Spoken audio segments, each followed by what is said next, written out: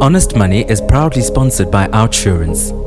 Pets are like furry members of our families, but the honest truth is life can happen to them too, and expensive vet bills could catch you by surprise. Outsurance Pet Insurance gives you a safety net so that you can give your pet quality medical care while remaining financially stable. Protect your dogs and cats and your wallet by SMSing PET to 30165. Outsurance, you always get something out. Outsurance is a licensed insurer and FSP. T's, C's and limits apply. SMSs are free. Welcome to Honest Money. Today's a bit of a different topic for us because we're talking to Sam Hlonyana, and I'm going to introduce him a bit now and let him speak. But I just wanted to give you a bit of background on this. So to me, people who are successful at managing their health, and especially those that have got a bit of a bad history with health, in other words, that might have been a bit overweight and have got a track record in reducing their weight and keeping it off, more importantly, they can teach us a lot of lessons around money as well, because fitness and health and financial fitness are quite related, because the people that do it successfully have good habits and good behaviors, and the people that struggle tend to have bad behaviors. So without further ado, Sam Hlonyana, thanks so much for joining us. Thank you for having me, Warren. Appreciate the invite. So for our people that don't know much about you, would you like to tell us a bit more, and then I'm going to jump in as you go. So my name is Sam Hlonyana, also known as Sam the Challenger on Twitter. we'll explain to why I call myself Sam the Challenger. But I think a couple of years ago, 2018 actually, exactly 2018, I was weighing over probably 100 kilograms. And I did an experiment for 90 days. I went 90 days without sugar, and after the 90 days, I managed to lose about 13 kilograms and two pant sizes. I had been trying to lose weight for a long time, but I think the reason why this time worked and actually kept it off was because I focused on habits and not just about the losing weight. So that is a bit of my journey, my story. Apart from that, my 9 to 5, I'm an enterprise software account manager. That's what I do, 9 to 5. And obviously, after that, my 5 to 9, as I like to call it, I also help people to lose weight through the 90-day movement, which is actually a company that runs the 90 days without sugar. I've never heard that before, the 5 to 9. That's awesome. It's a much better phrase than the side hustle. I like that. So tell us about the habits, because I think that, for me, that's where the biggest parallels are between health and money is around the habits issue. So tell us a bit more. That is the foundation of the 90 days without sugar and the 90 days movement, because of Warren, I've been on every diet you can imagine. I've been on the 13-day military diet. I've been on banting. I've been on, you can mention all the diets, low fat, low carb. And every Jan, I used to set a goal. Me and my wife used to set a goal that maybe we were going to lose weight this year.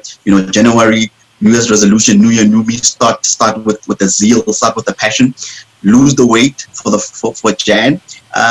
Come the 14th of Feb, Valentine's Day, she buys me a chocolate, I buy her something else, and kind of the diet is out of the window, and we go back to our old ways, and we gain back the weight. And in 2018, actually, I just did a personal study, and I just wanted to find out what are kind of the principles of personal change. How do I make personal change last, for a very long time, and I'll be honest, I was looking for the secret, and there is no secret. It has been under our nose all this time. And when I started reading a lot of books about personal change and also about habits, that it takes, about 21 days to 30 days to create a habit. Obviously, those days are not set in stone, and if you continue with that habit for about 90 days, it becomes a lifestyle. After seeing that pattern recurring over and over, I said, let me actually put this to the test.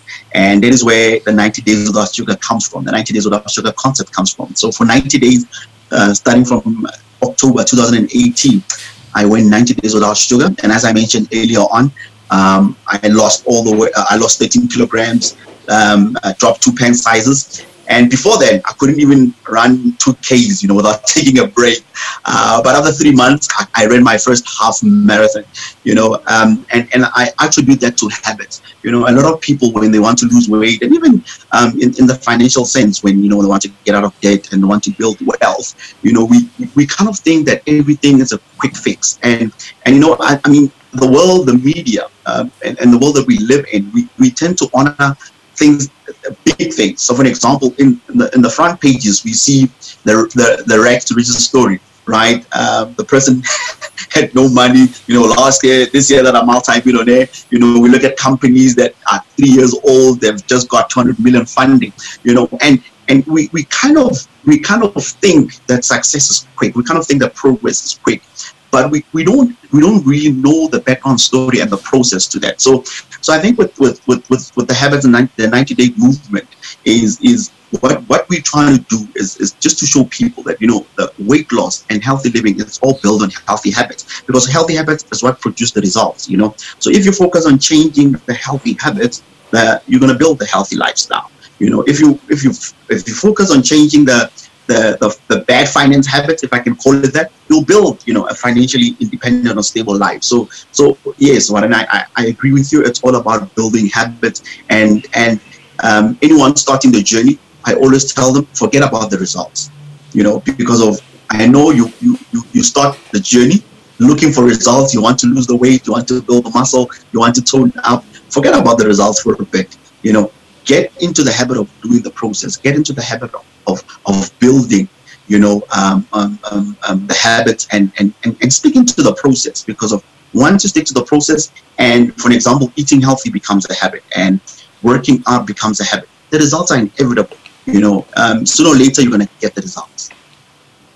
And I think it's such a powerful point. If we just talk about money, a lot of the time people, will say to me, I need to have R1 million, or nowadays I guess they talk about $1 million, and I always say to them, what for, and what's the purpose of it, and I think once you understand and have a purpose for the goal, and then actually almost ignore the goal and start to just do that first step, whether it's a financial step or a running step, as you say, and make a little bit of progress every day of every week of every month of every year, it's amazing how eventually the result does take care of itself. I think it's a PowerPoint. Definitely, just to add on that, when I did study about habits, obviously one of the books that you have to read when you read about habits is The 7 Habits of Highly Effective People by Stephen Covey, very old classic book. I call it the granddaddy of habits. And he defines habits as the intersections of 3 things, the why, the how, and the what, which is, as you've mentioned, in order to build a habit, you need to have that strong why. Why are you doing this? Because it is going to get tough. For example, if you want to get healthy, you can make the decision in Jan, and it's going to get hard in Feb.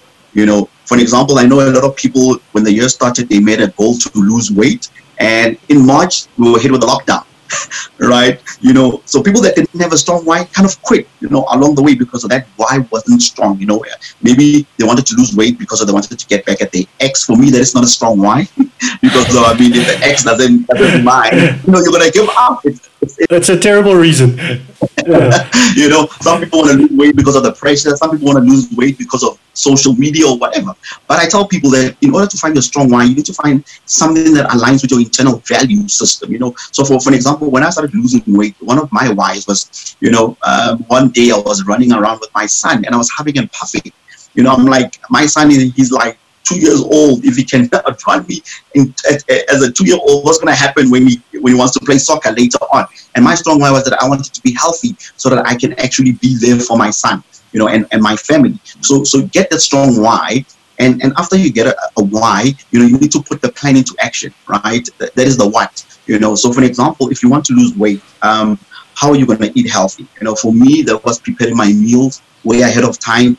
That was me, putting out my jogging clothes the night before I go to bed, because I know, if I don't put out my clothes, it's an excuse, right? When you wake up and when you hear that alarm, you kind of have 2 barriers to get through now. You have the barrier of waking up and the barrier of looking for clothes, But if they're there, next to my bed stool, when I wake up, the first thing I see is my clothes, and I made that commitment. So the only thing that I need to do is wake up and put on my clothes and go for my run, you know. So, and the other thing is skills. What are the skills that you need? Because of it's very important to have the why. It's very important to have the, kind of the plan, but you need to put it into motion, and the more you put into the motion, the more your skills improve. So for an example, as I mentioned, 3 months ago when I started my journey, in October, obviously 2018, I couldn't even run 21 kilometers. But the more I did it, the more it became a habit. The more I repeated it, my skill of running started to increase. So, kind of those are like the three kind of generic habit building components, if I can call them that. You need to have the why, you need to have the what, and you need to have the how, the skills. And I would add that you need a bit of patience. I think it's and it's what you were saying earlier.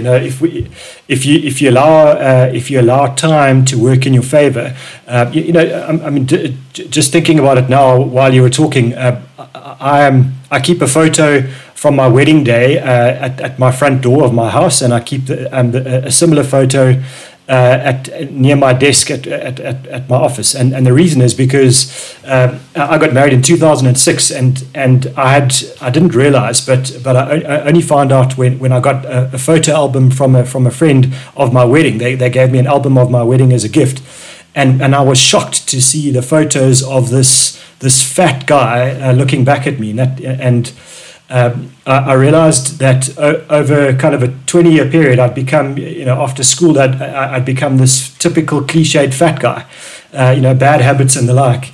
And from 2006 to 2020, I've lost exactly 20 kilograms. And the reason I've got that photo there is because I don't ever want to forget. I want to remind myself every day when I walk in my front door, I look at that photo of myself at the office that I'm that guy. I was that guy, and it's easy to go back there if you lose the why. And so it's a great message. But what I will say is it took me 20 years to put on the 20 kilograms. It was impossible that it was going to take 20 days to lose the 20 kilograms. And so patience is a powerful thing, and I think you're absolutely right. So let's make it a quick pivot to money, because this is the Honest Money podcast, and so I just wanted to understand from you. I know you've got a financial interest as well. It's something that you do talk about as well around financial fitness. But before we get there, tell us what was money like growing up for you? I think so. My mother was a teacher, and my dad was a factory worker. And I think the biggest thing that I learned from them, they never had debt, so they bought their house cash, and we they extended, the house cash, growing up, we never had a car at home because of my mom and my dad being debt free, right? If they don't want to buy the car cash, they don't need it, right? Look, it did help that, they were close to where we were living, right? So the car issue was not a problem. They took us to the best schools, debt-free again, and I think as you mentioned, growing up and looking at those habits of living below your means. I think the greatest lesson I think that I learned from my parents was living below your means, and making sure that you don't make decisions that will make you vulnerable in the future, right? But obviously, learning and doing, it's two different things, right?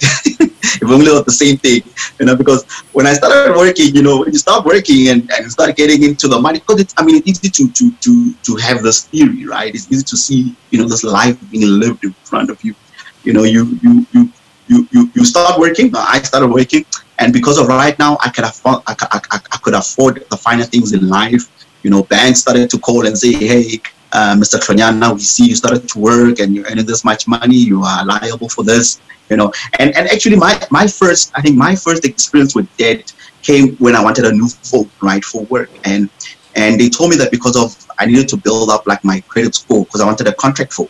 I needed to build up my credit score, I needed to go open an account with a shopping retailer. I won't mention the name, or any retailer kind of that actually we can see that you're a good payer, because of we don't have any we don't have any records of you. And that is when I think that the debt cycle started, and I went and I did that, and I got the phone, and I must be honest. Yes, I was still living below my means, but that seed of taking debt and enjoying the credit, started to build up within me, and I started making a couple of mistakes, taking more debt that I can chew, and a couple of years ago, it dawned on me and saying, you know what, I need to get out of a mess.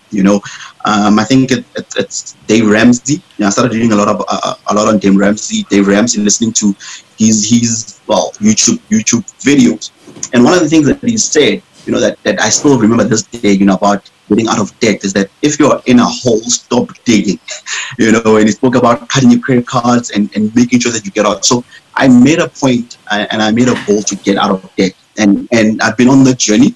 It's not easy, it takes a lot, as you mentioned, a lot of patience. I think with the money, with the health, at least you kind of see the results quicker, if I can say that. But with finance, it takes some time, and yeah, so I've been on that journey. I can say right now that I'm living below my means, and I tweeted something this week. 2020 has been such a crazy year. I had my salary decrease in March, but because of it's been years living below my means, and I've had an emergency fund. The impact was not a lot. If I didn't have an emergency fund, and if I was living the way I was living a couple of years ago, I wouldn't have stayed afloat. So the reason why I speak to people about saving money, the reason why I speak to people about getting out of debt and having that emergency fund, and even starting to invest, once you're debt free, it's because of that. I can't agree more, and I think it's the behavior issue around this for me is. Something like COVID gives us a brilliant set of excuses why we get unfit, why we stop saving, or why we start overspending. And if you look forward 10 years from now, the people that get through this best, I think, are the people that will take the situation and use it as motivation to keep their behavior the same or improve their behavior, not as an excuse. And just listening to you, both your health journey now and your financial journey, the one thing that you haven't said, but it's there all the time, is you're not looking for excuses. What you're looking for is reasons to take action and reasons to stick to your behaviors, the good behaviors. And the excuses are just not part of your dictionary. It's almost like, those don't exist. You had a knock, and it hit you, and that's fine. But that wasn't a reason to go off course. That was just a reason to make sure you stay the course. And I think that's a powerful lesson. So many times when we talk to people about money, it's about, I'd like to do this, but I've got this happened to me, or that happened to me. And sure, there's always going to be great reasons why we can't save, or why we can't stick to a good habit. The point is to find a strong enough motivation to ignore the excuses and make good reasons to take action, to get up in the morning and to go. And I think that's probably, for me, if I'm listening to you, and it's kind of making the hairs on the back of my neck stand up, because that's the thing I'd love people to get out of this is, find a reason to do it and stop giving yourself excuses. Yeah. And what I've seen, 2020 has been a reset, right? Even, we got to spend time with ourselves, we got to spend time with what we actually wanted to do. I think a lot of people had a thing that, it's like the end of the world, and then we had people saying what do they want to do post-COVID, where they want to travel and how they want to live. And I've been seeing that a lot on social media. I don't know if it's because of the people I follow, but, there's a lot of interest right now in saving and investing and putting money aside. I think even Easy Equity, I think during the lockdown, I think they got a lot of customers, a lot of millennials, starting to invest. And I think, as you have mentioned, I think right now is the time where we say, we saw what happened in 2020 with COVID and lockdown. We can never predict the future. We need a financial plan that works when the markets are good and when the markets are bad. Because if my financial plan only works if the market are going north, then it's going to be a problem, because of the markets don't only go north, right? Even right now, the interest rates are they're at the lowest they've been in the last 50 years. It doesn't mean go out and make foolish choices to go and take more debt. Right now they're giving us a chance to pay off that debt. That's how I took it. And I think going forth here, I think a lot of people are going to be taking care of the finances. And when because I love reading, and there was this one book that I was reading. I don't know if it's Dave Ramsey, but he was speaking about, if people live and they don't experience like an economic recession, it's as if they get arrogant. It's not about saving anymore. We put in money. So, for an example, the reason why baby boomers saved a lot and practiced financial prudence is because they went through the Great Depression, and they saw people losing houses, they saw people losing jobs, they saw people losing multi-millionaire businesses going out of business in one night. And I think that is what happened in 2020. We have seen so many retrenchment. I've never heard so many people around me being retrenched or without jobs. And it's that thing that, I've been working for 6 years. What have I got to show for it? I've been working for 10 years. What do I have to go to? What have I got to show for it? And I think it's very important to start the conversation with. Obviously, your podcast is very important. Your books, I tell people, if you start working, read. How to become your own financial advisor, how to make your first million. I think because it's very important to get those books when you start working, because of when you start working, I think the advantage that you have over everyone is time, as you've mentioned, and that the sooner you start, the more that compound interest can work for you in terms of making the right financial decisions. Yeah, I think it's a powerful message, Sam, and I think we're out of time. We've blown our allocated time budget there, so let's not overspend. I just wanted to thank you so much for joining us today. It was really interesting, and for me, if people listening to this take one thing out of this is take action and find good reasons to start doing things. Don't do them from a negative motivation. And I love your example about don't try and lose weight because you want to make the ex jealous. That's just the worst motivation I've ever heard of. And you're right, lots of people do it. So Sam Klanyana, thanks so much for joining us. You can find him on Sam the Challenger on Twitter, and we really appreciate having you in the show, and all the best in the months and years ahead. Awesome. Thanks for the invite.